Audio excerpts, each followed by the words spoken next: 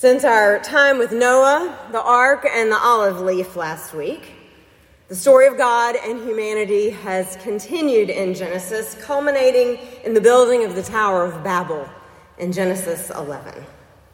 There, as you may remember, humanity determines to build a name for themselves by erecting a tower that will touch the heavens.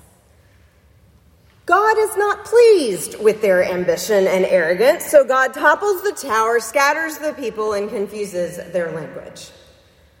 Then at the end of chapter 11, we are given a lengthy genealogy, all the names, right? Which ends with the family of Terah, the father of Abram. In the midst of the list of names, we are told that Abram is married to Sarai, who is barren. Now I invite you to listen as I read from Genesis chapter 12, verses 1 through 9. Together, let us listen for the word of God. Now the Lord said to Abram, "Go from your country and your kindred and your father's house to the land that I will show you. I will make of you a great nation, and I will bless you and make your name great, so that you will be a blessing. I will bless those who bless you, and the one who curses you I will curse, and in you all the families of the earth shall be blessed." So Abram went, as the Lord had told him, and Lot went with him. Abram was 75 years old when he departed from Haran. Abram took his wife Sarai and his brother's son Lot and all the possessions that they had gathered and the persons whom they had acquired in Haran, and they set forth to go to the land of Canaan.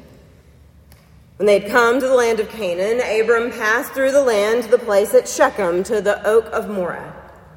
At that time the Canaanites were in the land. Then the Lord appeared to Abram and said, "To your offspring I will give this land."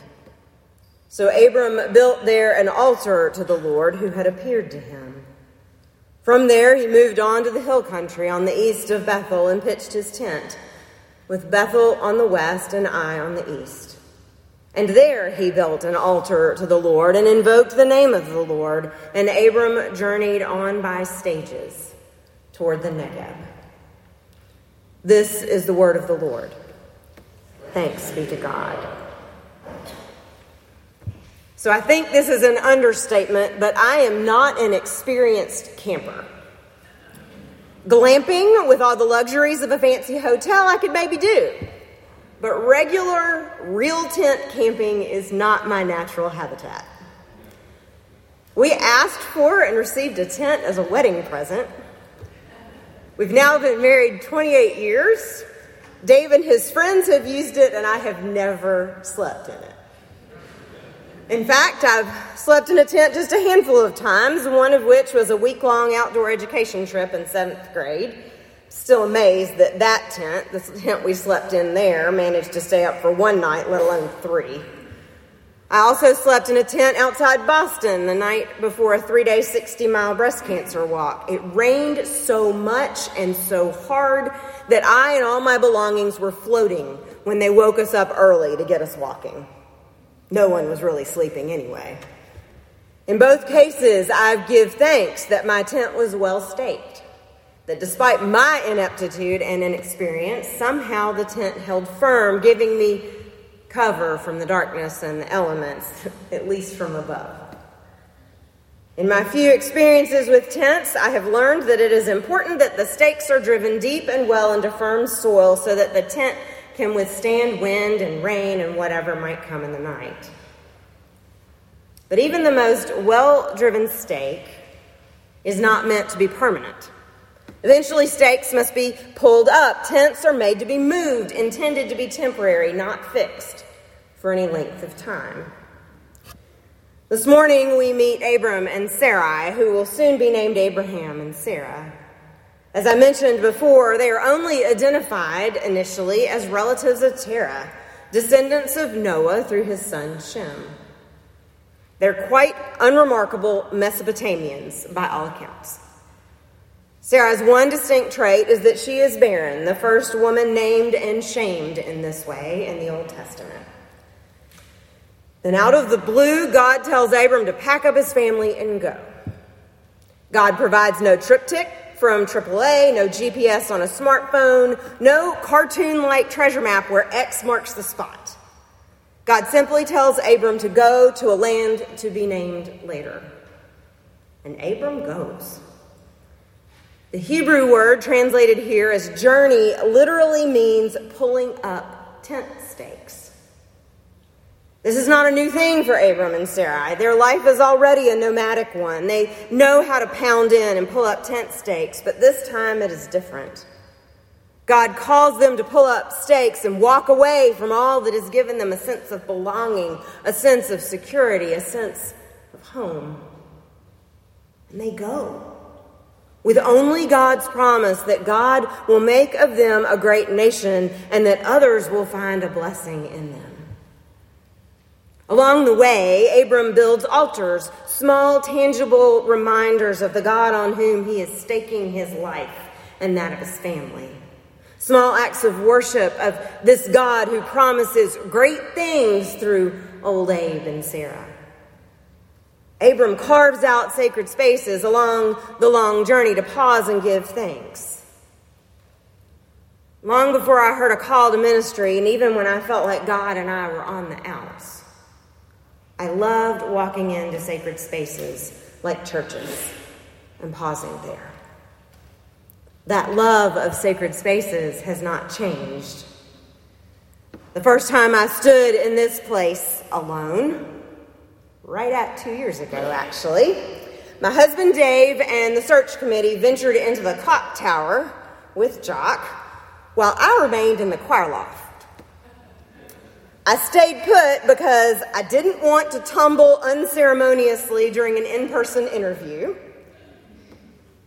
and because I wanted a moment to breathe in the beauty and the quiet of this place. I savored a chance to pause, pray, and imagine myself here. Because as you know, there is something alive in the quiet of sacred spaces, even when they are all but empty.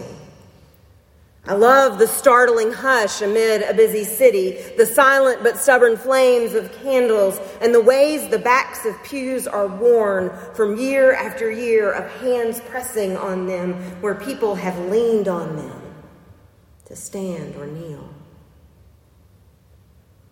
I take notice of the scratches on the floor from feet that have walked in to celebrate weddings and baptisms, and others that have shuffled in to say goodbye to a loved one or to cry out to God in prayer for a sick friend or a broken relationship. These too are altars along the way, sacred spaces carved out for worship and prayer, tangible reminders erected by others who have staked their claim on this God. Abraham's story is the first chapter in ancient Israel's family story. In Abraham, Israel understands its beginnings as a small nation, an underdog, an outlier. This people will stake their lives on this one God, the very God who now ties himself to them through this one Mesopotamian and his family. We find our beginnings here too, of course. Abraham and Sarah are our ancestors as well. That said, I should say that their example is not always one we should strive to follow exactly. It's usually the case with ancestors, isn't it? Abraham will pass his wife off as his sister in a few verses, and Sarah will insist on Abraham's having a child with her maidservant Hagar, and will then demand that Abraham send Hagar and that child away. Not exactly patterns we should strive to emulate. That said, they are our ancestors in the faith, and they still have something to teach us. One scholar points out that where Abraham belongs is not where he is. In order to be the blessing God is calling Abram to be, he must leave behind much of what he knows. He must relinquish the things he has clung to for his security. He must leave behind the status and the safety net of his father's house and his father's household. And once he begins the journey, he will not be able to cling to one campsite or one altar. Yes, he is given opportunities to pause along the way, but God's call to him is forward, always forward, not idolizing what he has left behind, but trusting the future that lies ahead. God calls him to trust the promise, to trust the future God is building through him, to trust that he will indeed be blessed, that he will be a blessing, that others will find a blessing in him, one unassuming, unspectacular Mesopotamian with a wife who is yet to bear a single child. We are not nomads, and yet we too are hoping to be faithful to the same God who calls Abram and Sarai. About 218 years ago, a faithful band of Presbyterians carved out a sacred space here in Concord when they purchased 2 acres of land for 10 pounds to build a meeting house. They set down their stakes with the intention of worshiping the same God who made promises to Abram and Sarai. And for over 2 centuries in 5 different sanctuaries, this community of faith has pointed to God's faithfulness as people have traveled the journey God has called them to take.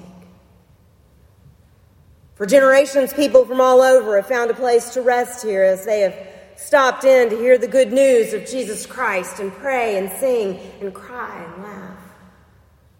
From here, faithful ones have gone to seminary, just as Renee is doing now. Others have traveled to far-flung places and just across town to embody the blessing that God has poured out upon others and upon us. As a community, we've pounded nails for Habitat, served meals at the night shelter, sorted cans for CCM, crocheted and knitted shawls to warm weary and worried shoulders, and traveled to Haiti to partner with schools and lend expertise to building projects. From here, countless ministries have taken flight in caring for unhoused families, for students in need, for women and children seeking a way out of abusive relationships, and for communities across the state and around the world recovering from storms and earthquakes. Now, I don't want you to get nervous. I'm not lobbying for a new sanctuary. I do not believe God is calling us to pull up our tent stakes in any literal sense. I do believe, however, that God is calling us beyond the place where we find ourselves now. We are always being called forward in faith, beyond the bounds of our own tent, outside the lines of family, tribe, or clan. God calls us and has always called us to stake our future not on how well we plant or tend to our own tent stakes.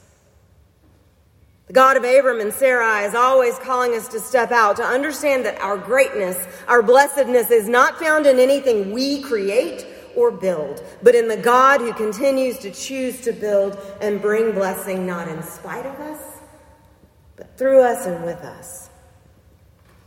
One scholar refers to God's calling of Abraham and Sarai as a daring plan to spread blessing throughout the world, beginning at one tiny, specific human starting point. So perhaps God's most daring act of all is found in God's continuing to work blessing through specific human beings like you and me. Through human communities like this one tucked on Union Street in the midst of an historic and rapidly changing community. It's not about the tent or the tent stakes, but rather about those who gather and are sent out to be a blessing. It's not because we are great. It's because God is. A few more chapters down the road in Genesis, the excitement wears off and Abram begins to wonder aloud if God's promise can be true. When all seems lost, when lovingly built altars have disappeared in the rearview mirror, when Abram's hands are raw from pounding and plucking up tent stakes, more times than he's able to count, and when Sarai is still not a mother, God calls Abram out of the tent. Look up at the sky and count the stars if you think you can count them. This is how many children you will have. Inside that tent, Abram loses sight of who God is and what God has promised and still promises to do. He has to step out of the tent to be reminded. I'm guessing the same can be true for us. When we are fearful about the future, or grieving what is no more, it is tempting to hole up in the tent. That might just be the moment we're called to step outside the tent and look up and try to count the stars instead. Because God is calling even now. And God's promise is still as true today as it was all those years ago. This God, the creator of the stars, is still the daring one who claims us and names us. This God still longs to build a people who stake our life not on our name or on our hometown or our tent staking or altar building talents, but on God and God alone. This God still wants to build a people to bless every nation in the world. God is still calling. Are we listening? Will we go? In the name of the Father, and of the Son, and of the Holy Spirit. Amen.